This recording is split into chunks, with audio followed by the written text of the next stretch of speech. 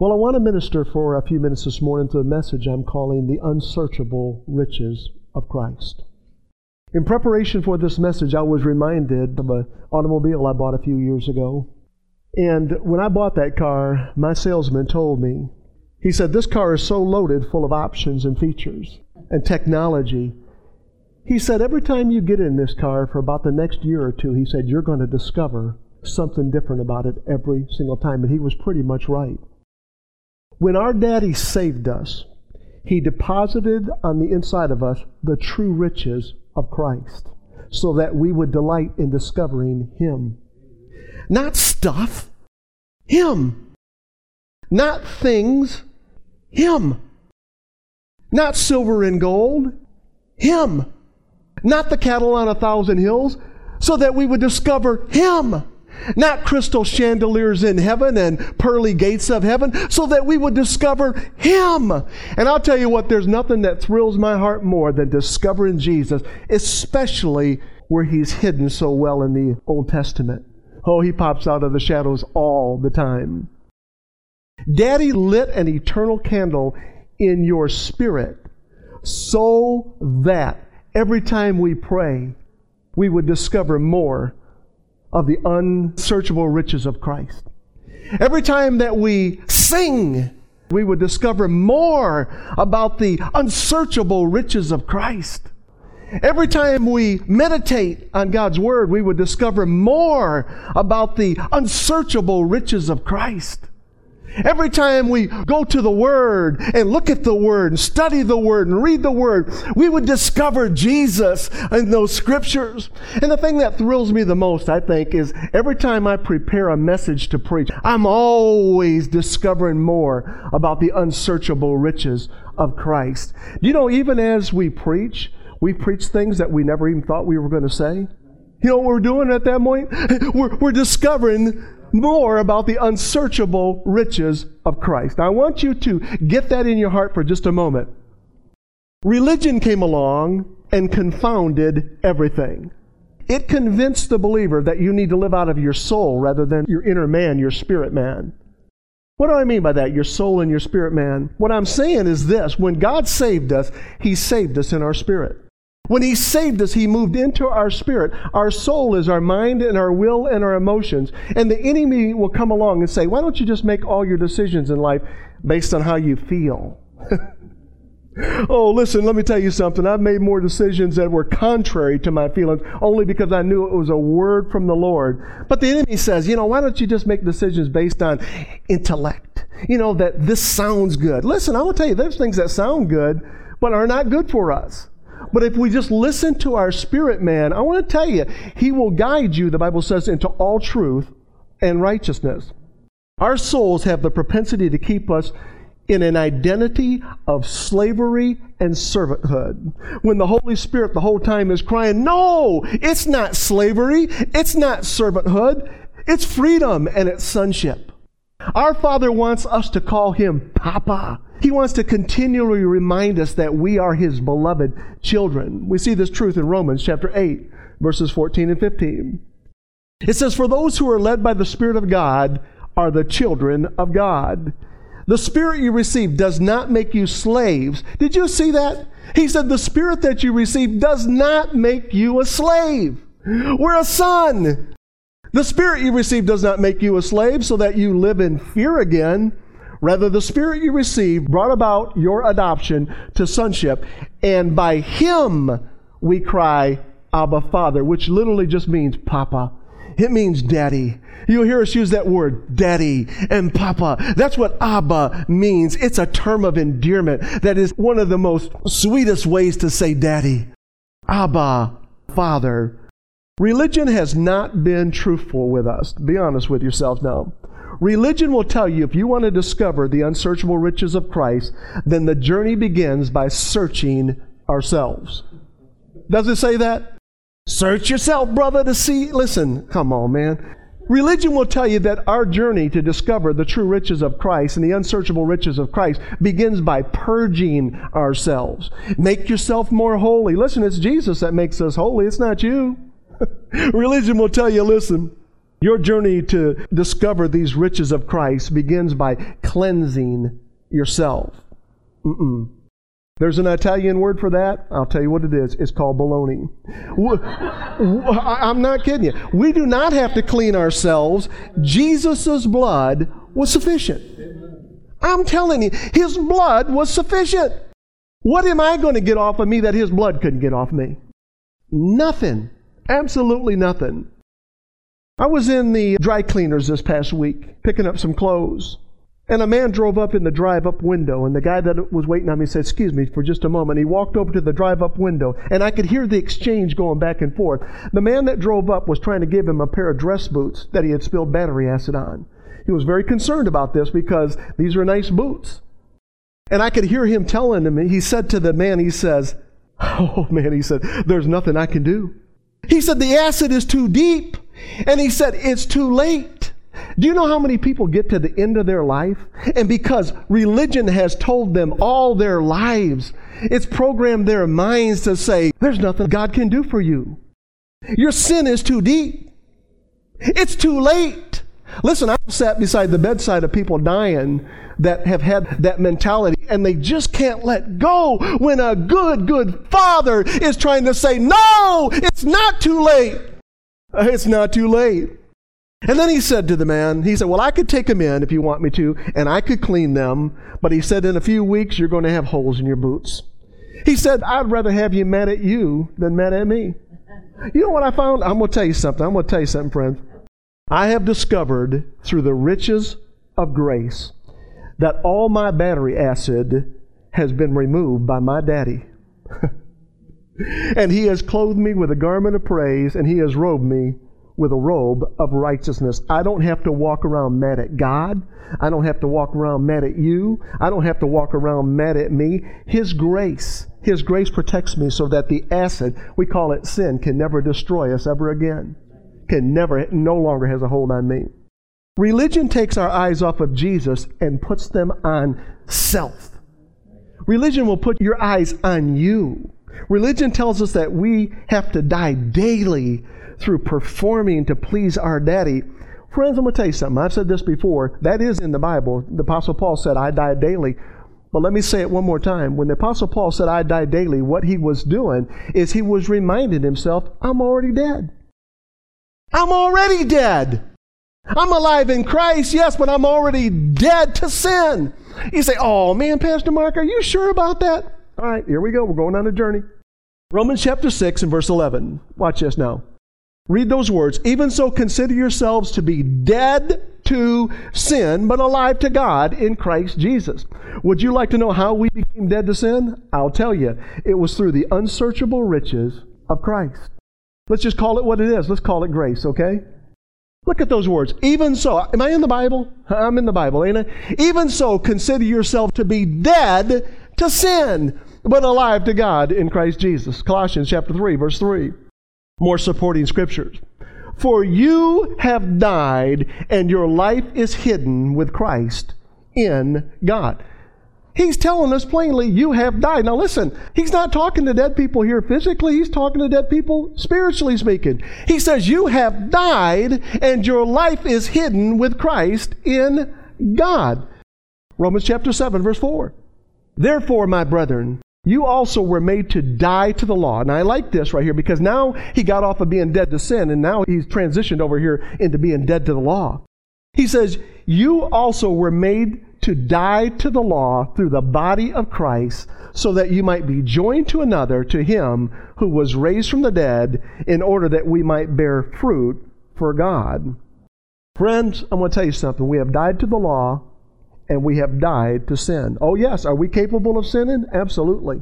But what has changed for the believer is God has taken away the penalty for our sin, because Jesus paid for the penalty of our sin at the cross. Come on, you're going to help me preach this message, aren't you? Amen. I got an amen corner over here right now. Amen. This truth is made manifest only really through the unsearchable riches of Christ. Romans chapter 7, verse 6. "But now we have been released from the law." Now I want you to see those words, released from the law. "Having died to that by which we were bound, so that we serve in newness of the Spirit and not in the oldness of the letter." Do you hear what he's saying here? Several years ago, I happened to be ministering to a teenage boy and his girlfriend. The girl was a pastor's daughter. I'm an evangelist man at heart. I figured pastors' daughters need to be saved too, right? So I looked at the young lady and I said, "Are you saved?" She said, "Oh, yes." I said, "Tell me about your salvation." She said, "I keep the 10 Commandments."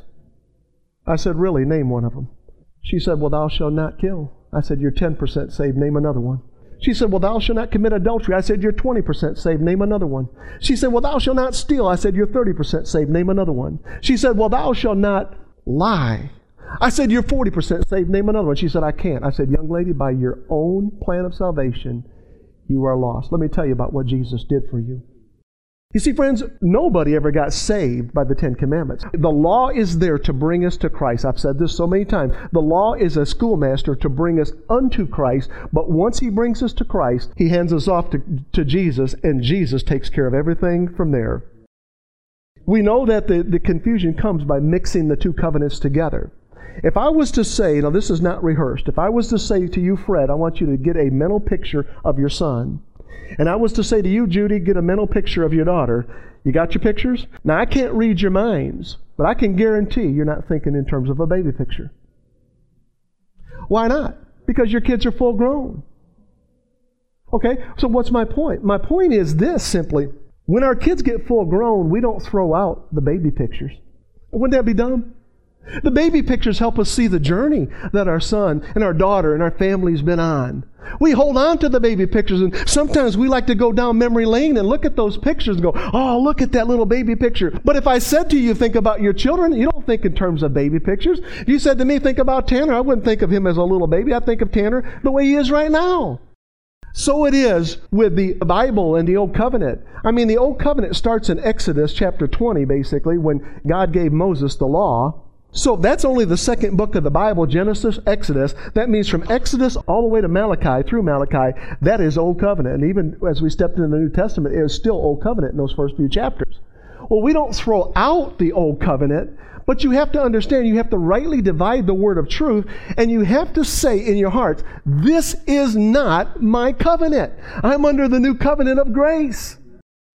When fragments of Old Covenant and New Covenant mix together, it causes confusion, and it makes us run all over the place after what I am calling winds of doctrine and glory fixes. I want you to hear me. This is just the way it hit my spirit. The problem with winds of doctrine is it makes you run to and fro, constantly looking for a new teaching.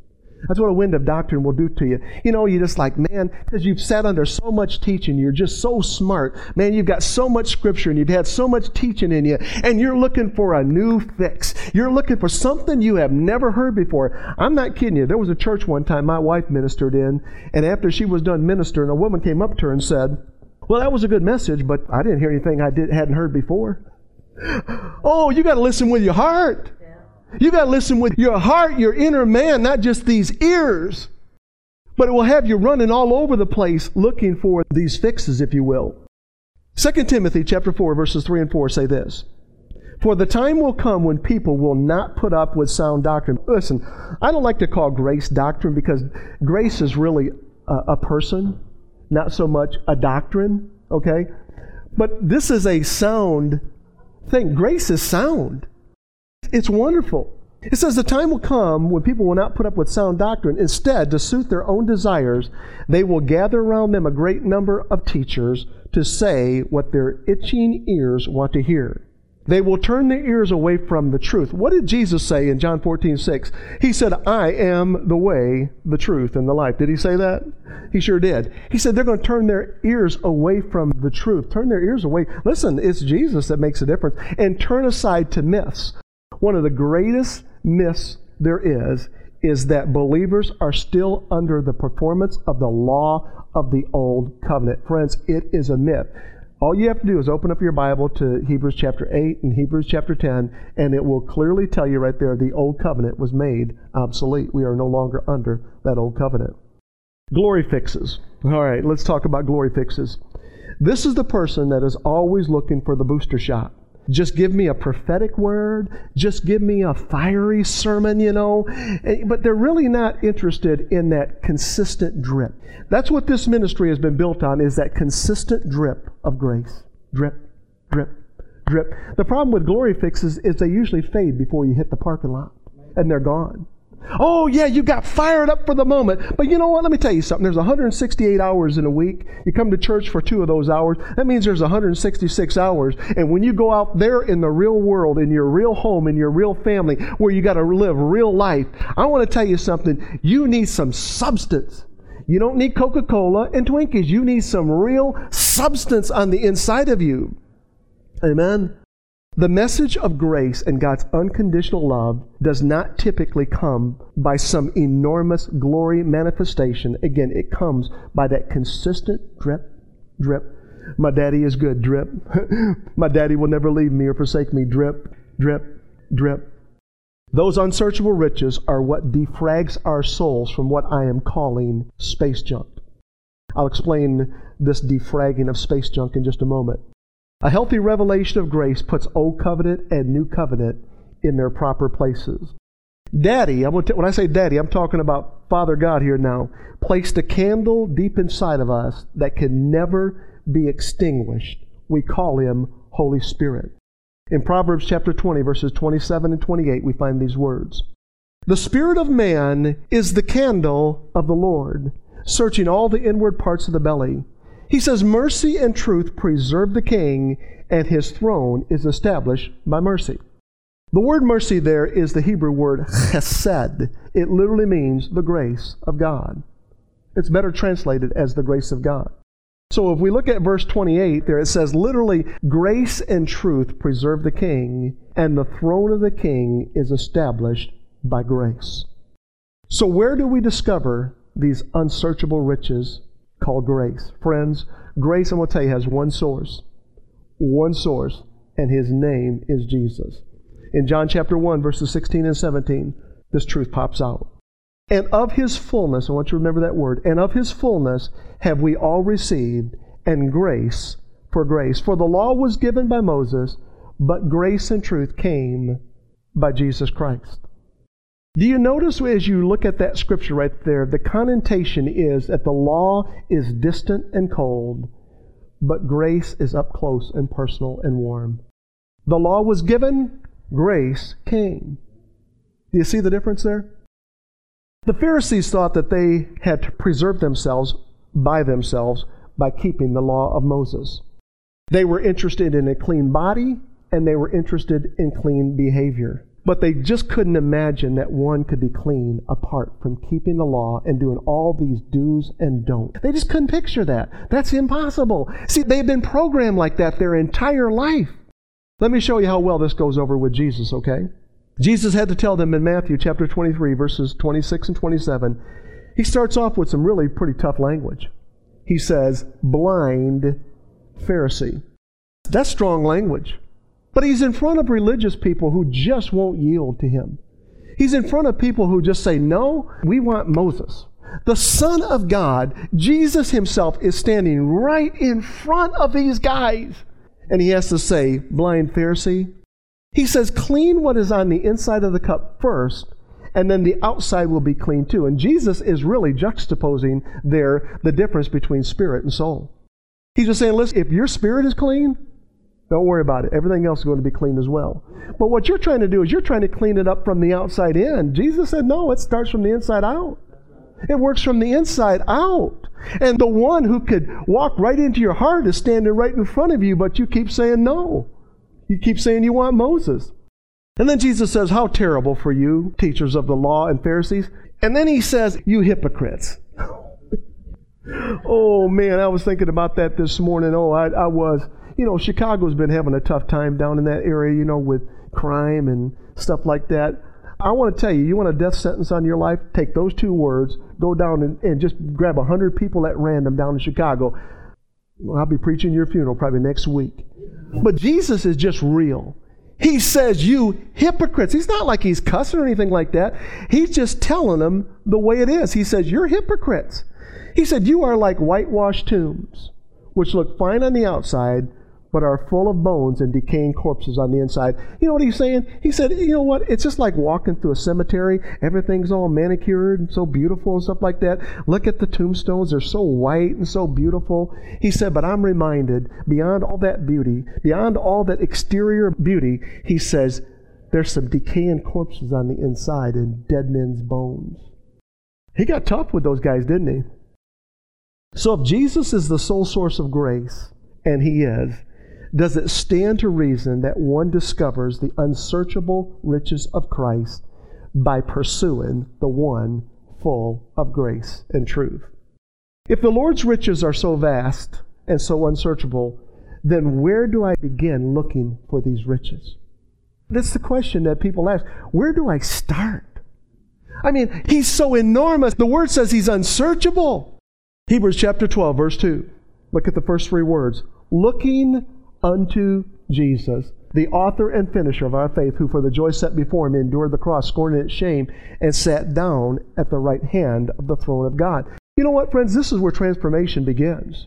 It begins by looking unto Jesus. Don't look to self. Don't look to your pastor. Don't look to religion. Looking unto Jesus. It says He is the author. In other words, it all began with Him. And He's the perfecter of our faith. And He paid an awesome price. It tells you right there, who for the joy set before Him, He just tolerated the cross. He didn't enjoy the cross. He tolerated the cross so that we could look like Him. When we behold our Jesus, the author and finisher of our faith, long enough, then He will show up in our own mirror. I look in the mirror and I just say, Mark, you are the righteousness of God in Christ. And I just look at him, I just smile and say, son, you are the righteousness of God in Christ. You sure looking like Jesus today. Ain't nothing wrong with that. We're made in His image and likeness, right? You can say that. He said it. Why not us say it too? Why not us get on board with what He says? He says, you are the righteousness of God in me, in Christ. So He says, looking unto Jesus, the author and the finisher of our faith. 2 Corinthians chapter 3, verse 18. But we all with unveiled face. That means there's nothing over your face, okay? It's unveiled. It's not veiled, it's unveiled. But we all with unveiled face, beholding as in a mirror the glory of the Lord. Now, does that mean Jesus is showing up in your mirror? He's going to show up in your mirror. Now, if you see Him in your mirror, you let me know about it, okay?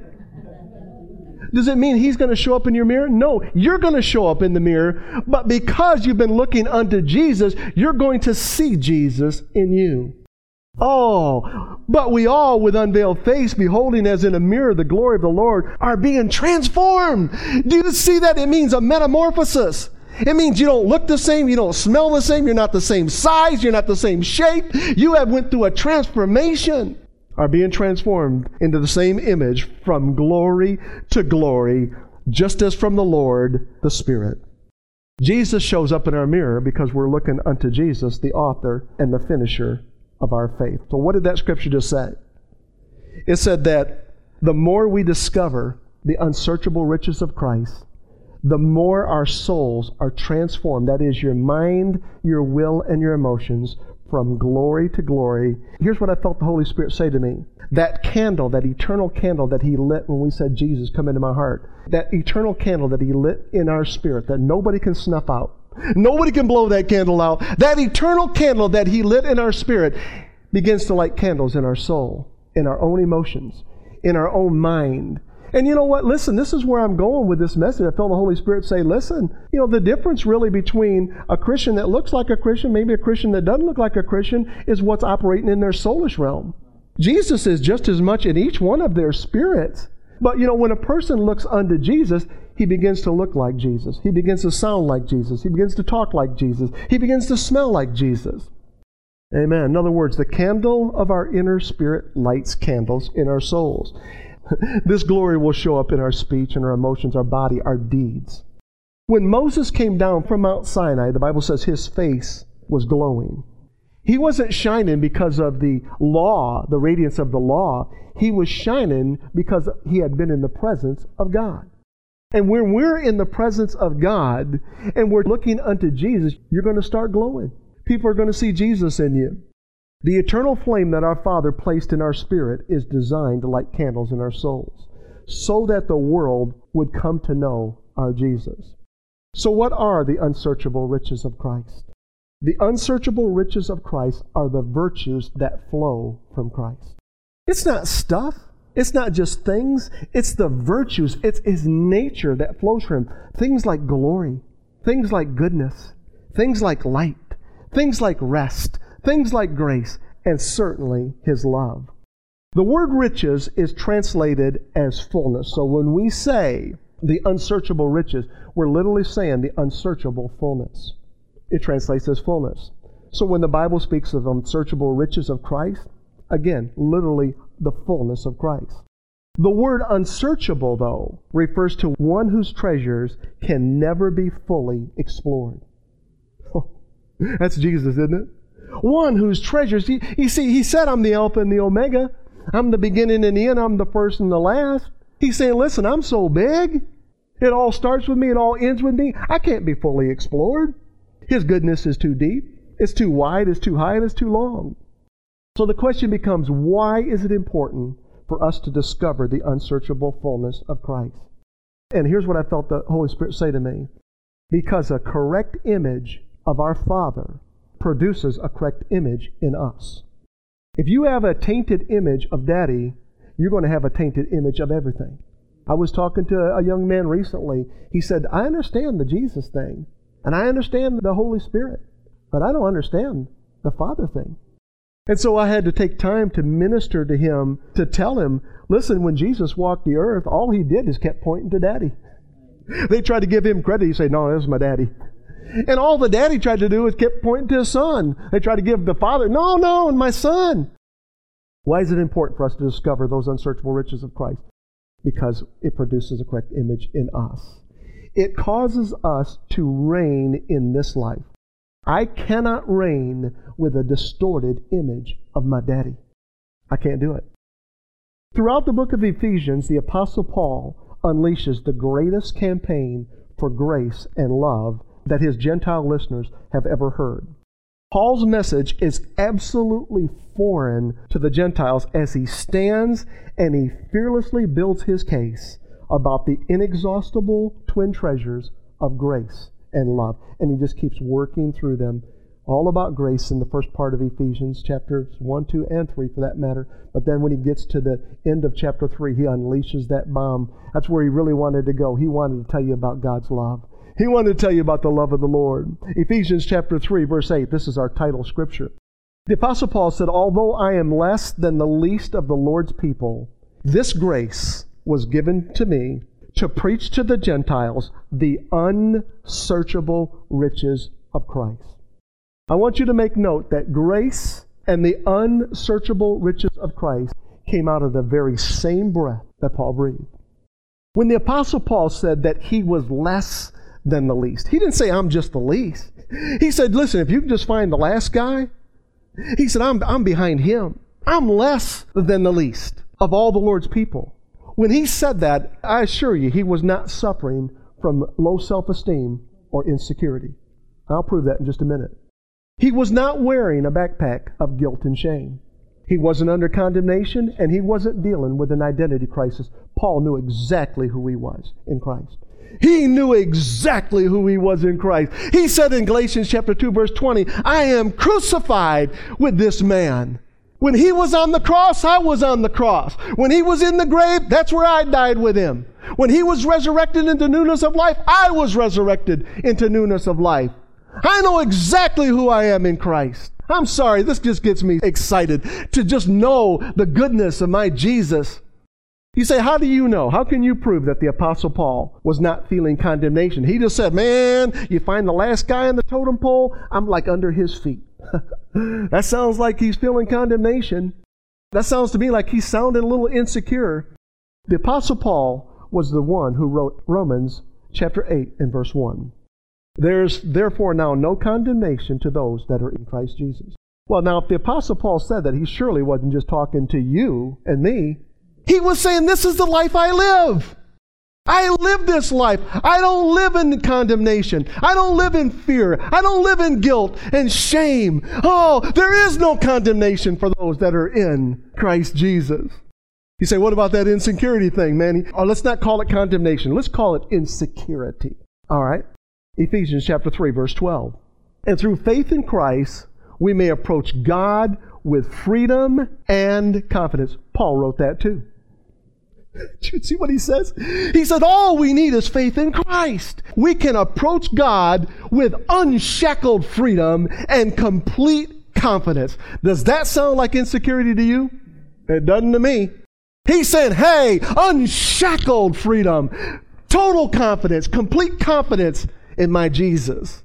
I believe that the Apostle Paul's purpose for telling his readers that he was less than the least of all the Lord's people was not to draw his audience's attention to how small he was, but it was to draw our attention to how big God's grace is. You see, in order to make something look big, you have to have a perspective. Look at the next slide here for a second.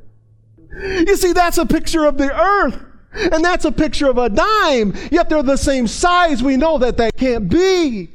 So you have to have a correct picture in your head. And he said, listen, I want to tell you something. I was really small at one time. In fact, his name, Paul, means small. It translates as small. He said, I was just a little guy. I was persecuting the church. I was killing Christians. I was the worst of the worst. Oh, but grace came along, knocked me off my horse with that bright light. Oh, praise his holy name. I believe the Apostle Paul was just saying, look how bad I was, but grace.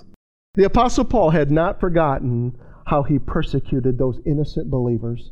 But I believe God had taken the stinger out of that. You see, I want to tell you something. It's like a scorpion when it striketh a man.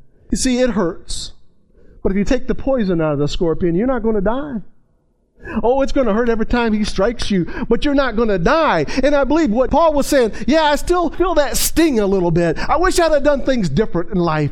But you know what? There's no poison working in me. There's no acid on me in Jesus' name because it's all been removed with the blood of Jesus Christ. Hallelujah. The word unsearchable literally translates as inexhaustible. Oh, inexhaustible is synonymous with words like bottomless and endless and limitless and boundless. The Apostle Paul waves the banner of the unsearchable riches of Christ so beautifully throughout the book of Ephesians as he relentlessly speaks of the grace and the love of God. He begins his journey in Ephesians chapter 1 and verse 7. This is what he says. He said, I became a servant of this gospel by the gift of God's grace given me through the working of His power. Notice whose power it is? It's His power. He said, I became a servant. He said, when I saw grace, when I experienced grace, when grace hit me, I said, hey, sign me up. Gospel means good news. I want to be a servant of this good news. I want to be a servant of this gospel. Sign me up for God's grace given me through the working of His power. Ephesians chapter 2, verses 6 through 9. And God raised us up with Christ. Oh, He raised us up with Christ and seated us with Him in the heavenly realms in Christ Jesus, in order that in the coming ages He might show the incomparable riches of His grace expressed in His kindness to us in Christ Jesus. Friends, let me tell you something, man. Is that awesome or what? For it is by grace that you have been saved through faith. How'd you get saved? By grace through faith, and that not of yourselves, it is the gift of God, not of works, lest any man should boast. There it is. Over and over, he hammers on grace, grace, and he's standing in front of the Ephesians, and he's telling them about God's wonderful, marvelous grace, because he's preparing their hearts, so in chapter 3, at the end of it, he can drop that love bomb in there and go, listen, you would have never believed about the love of God unless I prepared the way with grace first. You've got to see, you were small at one time, but God's grace was so big, it reached down and it pulled you out of the miry pit. Oh man. It's by grace that you've been saved through faith, and that not of yourselves, it is the gift of God, not by works, lest any man should boast. Grace is a gift, and gifts are given. A gift that is received, but not opened, is just a package. Jesus didn't come to give us a package, okay? UPS can do that. FedEx can do that. Jesus came to give us grace. Jesus came to give us eternal life. Jesus came to give us life and life more abundantly. Jesus didn't knock on our heart's doors just to drop off a package. He knocked on our heart's door so that once open, He could deposit the unsearchable riches of His grace in us. Revelation chapter 3 and verse 20. Jesus said these words. He said, look at me. He said, look at me. Look at me. I stand at the door and knock. If you hear me call and open the door, you got to open this, present friend. If you hear me call and open the door, I'll come right in and sit down to supper with you. Friends, let me tell you something. The purpose of this message is not to get you more saved in your spirit. That's impossible. You're as saved as you're ever going to get. You're not like that preacher's daughter that was 10%, 20%, 30%, 40% saved. You're as saved as you're going to get. The purpose of this message is to work out that salvation out of your spirit realm and get it over into your soulish realm, your mind, your will, your emotions, so that you can believe everything that God says about you. Amen? The purpose of this message is to defrag our minds of religion. Religion is what I'm calling space junk. Allow me to explain the buzzwords defrag, soul, and space junk. When I speak of the soul, again, I'm speaking in particular the mind and the emotions. Okay? The soul is the realm where healthy and unhealthy dwell. Unhealthy things are like strongholds. They're fortified in our soulish realm. Things like fear and shyness and anger and unforgiveness and guilt and jealousy and shame. These are all strongholds that are tied into our emotional realm. They're in our soul, okay? And God wants to deal with them so that you can look more like Him. And so not only you can see it, but everybody can see it. I had a friend one time that was sitting in a restaurant eating his meal, and a woman walked in, and he was a pastor of a church, and she started cussing him out and just telling me, your church ain't real, and there ain't nothing real about you. You're a fake and a phony, and all this stuff. And he just took it. He just took it with grace. She started to walk away, and she turned around and she looked at him. She said, and that light on your face isn't real either. She saw something on this man because he was being so gracious. The soul realm is where ideologies are shaped. Philosophies, mindsets, principles, thoughts, ideas. The soulish realm are where emotions get fractured. Things like your feelings get hurt. Passions dwindle. Sensations, you get numb about things. You can sum up the soul by saying that the soul is a place where information and experience are warehoused. Too often believers magnify their issues when they ought to magnify His riches. How long it's been said, we spend too much time talking about the mountain and not enough time talking to the mountain. Don't magnify the mountain. Magnify your Messiah. Magnify your Jesus. Magnify your Christ. I heard the Holy Spirit say this to me in preparation for this message. He said, talking about the issues of life strengthen their persistence and prolong their presence. Selah. You can just pause and think about that one for just a moment. I'm going to say it again. Talking about the issues of life, that is the issues of life. The issues you've got in your body, the issues you've got in your marriage, the issues you've got in your finances. Talking about them, just always talking about them, strengthen their persistence and prolong their presence. Let me lay the foundation for the balance of this message with a clear explanation of the words defrag and space junk. The soul is made up of the mind, the will, and the emotions. Now, in a perfect world, nothing gets broken. Nothing gets damaged. Nothing gets fractured. Nothing gets corrupted. The problem is we don't live in a perfect world. Okay? There's one coming, but we don't live in it right now. In the world we live in, wills are broken, emotions are damaged, and thoughts are corrupted. The word defrag, listen to me carefully on this. It's a computer term that was introduced in 1988. It is made up of two words, the prefix D, D-E, and the word frag, which is a crop version from fragment. Put together, they form the word defrag. Now, let me explain something to you here so that you kind of understand this concept of what I'm talking about. The hard drive on our computer spins at 7,200 RPMs. That means in 1 minute, it's went around 7,200 times. It's really buzzing. The hard drive is a round platter inside there, and it has something that comes down and reads information. When you start laying information down on a hard drive, it starts always from the center and then works its way out. Well, what happens here, let me show you through this slide right here.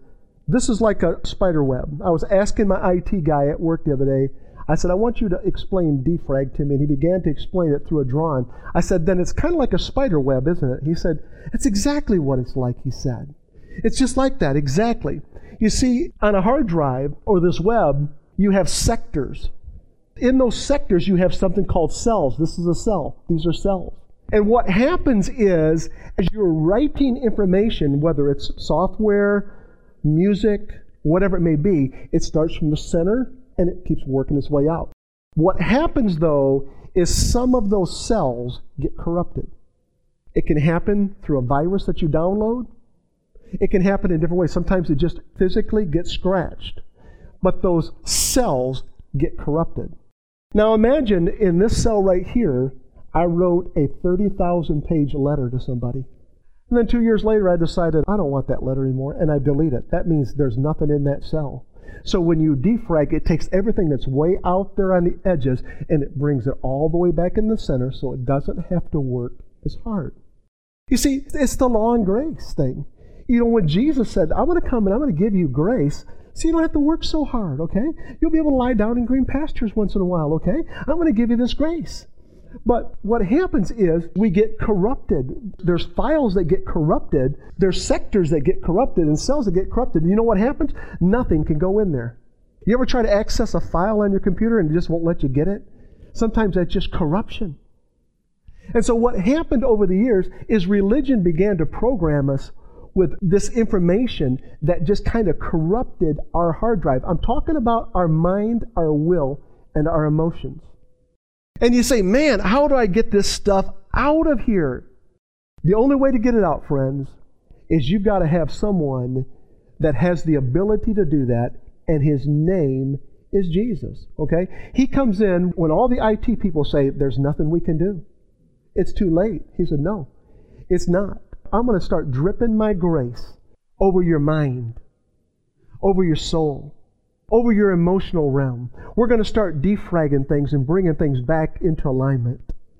Now, what does that have to do with us? You see it. Our souls are greater than any hard drive made. Our soul stores thoughts and emotions into files. Experiences and emotions that get fragmented over time. You know what? Listen, man, my mom had 4 boys and a girl, and I'm not kidding you. There would be times she'd go through all 3 of my other brothers' names trying to call me. I'm serious. She'd just go through all their names. I think one time she even called me by my sister's name. She was just trying to get all the names out, you know. You know what's happening there is you're just kind of getting fragmented and kind of scattered. Well, what grace does is it brings us back into alignment, okay? The spiritual application of what I'm talking about is this.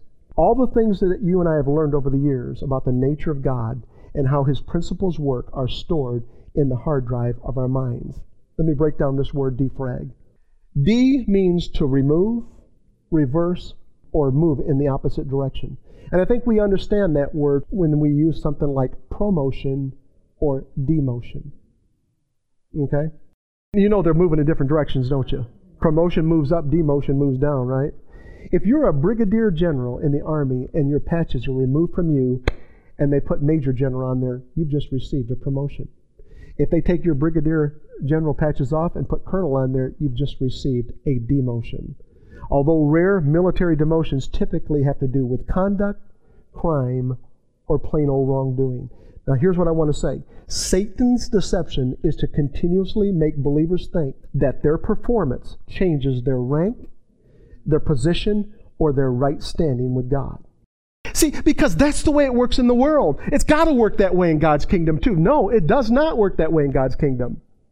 If I perform well in life, I'm promoted. If I underperform or perform poorly, then I'm demoted. This is a bait believers need not to take. Once you take from that bait, your understanding of identity will bounce between servant and son. And God is always saying, you are forever a son in my eyes.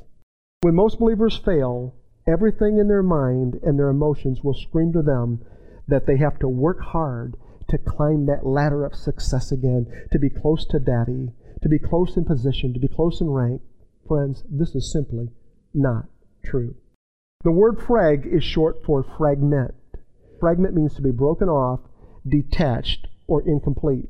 Put together, defrag means to reverse brokenness or to restore to wholeness. Do you see the picture? Do you see the spiritual application? Put together, he's saying frag is fragmented, you're broken. Defrag, remember, is to move in the opposite direction. We don't want to leave you broken, right? Friends, the message of the cross is that Jesus has taken away all of our brokenness. He has defragged us, if you will. That's the message of grace. That's the message of God's love. Jesus died for our sins because we were broken and we were detached and we were incomplete without the Father. Did you know there's something in Earth's orbit called space junk? I want you to see a satellite picture of that. That's actually a picture of space junk. This is stuff that's in the orbit out there. I'm not talking about in our sky. I'm talking about once you get out into space. We've got all this space junk out there. Most of it's man-made. It's stuff from satellites colliding together and stuff like that. Did you know that stuff's moving at 17,500 miles an hour? Did you know that even a grain of salt could kill you out there if it hit you in the head? Because it's moving so fast, it'd just go right through you. There's people that have full-time jobs that track where that space junk is at, so that if we send a space shuttle into the air, it's like a Space Invaders game, that they're kind of maneuvering you around it so you don't run into this stuff. Some of it's bigger than softball, some of it's only the size of marbles, but a marble traveling at 17,500 miles an hour is like a bullet. It's worse than a bullet. It'll penetrate steel, it'll just go right through you. And so what happens is, as we were growing in life and we were coming up through the church, we were coming up in our Christian walk, we began to hear all this stuff. There was all this space junk that was coming in to us, and it's deadly. But we don't need to just maneuver around it. God says, listen, I want to set you free from it. I don't want you just holding on to the joystick and just trying to figure your way around it through life. Why don't you just want to walk in freedom? Amen? There are fragments stuck in the orbit of our minds and emotions. Fragments of anger and jealousy, low self-esteem, fear, guilt, shame, condemnation, all the big hitters. And given the right circumstances, that space junk will manifest. Every believer that I've met in my 22-year journey as a Christian has space junk. Okay? So don't think you're exempt from space junk. Everybody's got it. Some people carry more than others, but everybody's got it. But I hear the word of the Lord saying we can totally be decluttered from this space junk. And how does it happen? It happens by seeing Daddy for who He really is. Full of goodness, full of grace, full of mercy, full of truth, full of kindness. Oh, there's no evil in Daddy. There's no bad in Daddy. There's no condemnation from our Father. Friends, the revelation of God's unconditional love and the faithfulness to His covenant is like a vacuum that pulls even the finest particulate of space junk out of our souls and out of our emotions. My closing scriptures. Ephesians chapter 3, verses 7 and 8. I became a servant of this gospel by the gift of God's grace. Do you see what the Apostle Paul is doing? He's continually reminding you how I became who I am. It was by God's grace, given me through the working of His power. Although I am less than the least of all the Lord's people, this grace was given me to preach to the Gentiles the unsearchable riches of Christ. We don't have to approach our Daddy as a beggar. If you're doing that, just stop. You don't have to approach Him as a beggar. You don't have to approach Him with a stepchild mentality or a foster child mentality. We don't have to approach Daddy biting our nails. We can go to Him with unshackled freedom and complete confidence. Why? Because we are the carriers of the unsearchable riches of Christ. Our Father sees us through the same lens that He sees Jesus through. When our Daddy beholds us through the shed blood of Jesus, all He sees is the unsearchable riches of His dear beloved Son. Friends, at the end of Ephesians chapter 3, the Apostle Paul can't contain himself. It was like this crescendo that was building. Oh, he's just kind of slipping it all in there, but he's really wanting you to see the love of God. That's what he's wanting to see. And then he releases every firework in his possession as he does his best to articulate the measurements of the love of God, the very substance that strips us of all that space junk. Ephesians chapter 3, verses 14 through 19. He said, this is how I do it. He said, my response is to get down on my knees before the Father, this magnificent Father who parcels out all heaven and earth. I ask Him to strengthen you by His Spirit. Then He says, not a brute strength, which means not a physical strength. It's not about physical strength. It's about the inner strength that He's talking about here in your spirit man, but a glorious inner strength that Christ will live in you as you open the door and invite Him in. Isn't that what Jesus said in Revelation chapter 3, verse 20? Behold, I stand at the door and knock.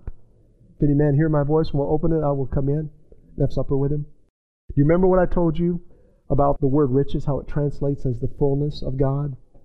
Friends, we live full lives, full in the fullness of God, because of the unsearchable fullness or the unsearchable riches of God. Amen. Father, I want to thank You for this simple truth that we are totally intact in our spirit man. And the more we look unto Jesus, the author and the finisher of our faith, what's in our spirit begins to spill over into our soul. I want to thank You, Father, that Your goodness and Your grace are virtues that just superabound, to swallow up all of that space junk, to swallow up all of that wrong-headed thinking. Daddy, I just praise You and I thank You, Father, that I can walk out of this room today. I can walk out of here with the confidence. I can walk out of here, Daddy, with unshackled freedom. And it's because of one reason only, the unsearchable riches of Christ. In Jesus' name, amen.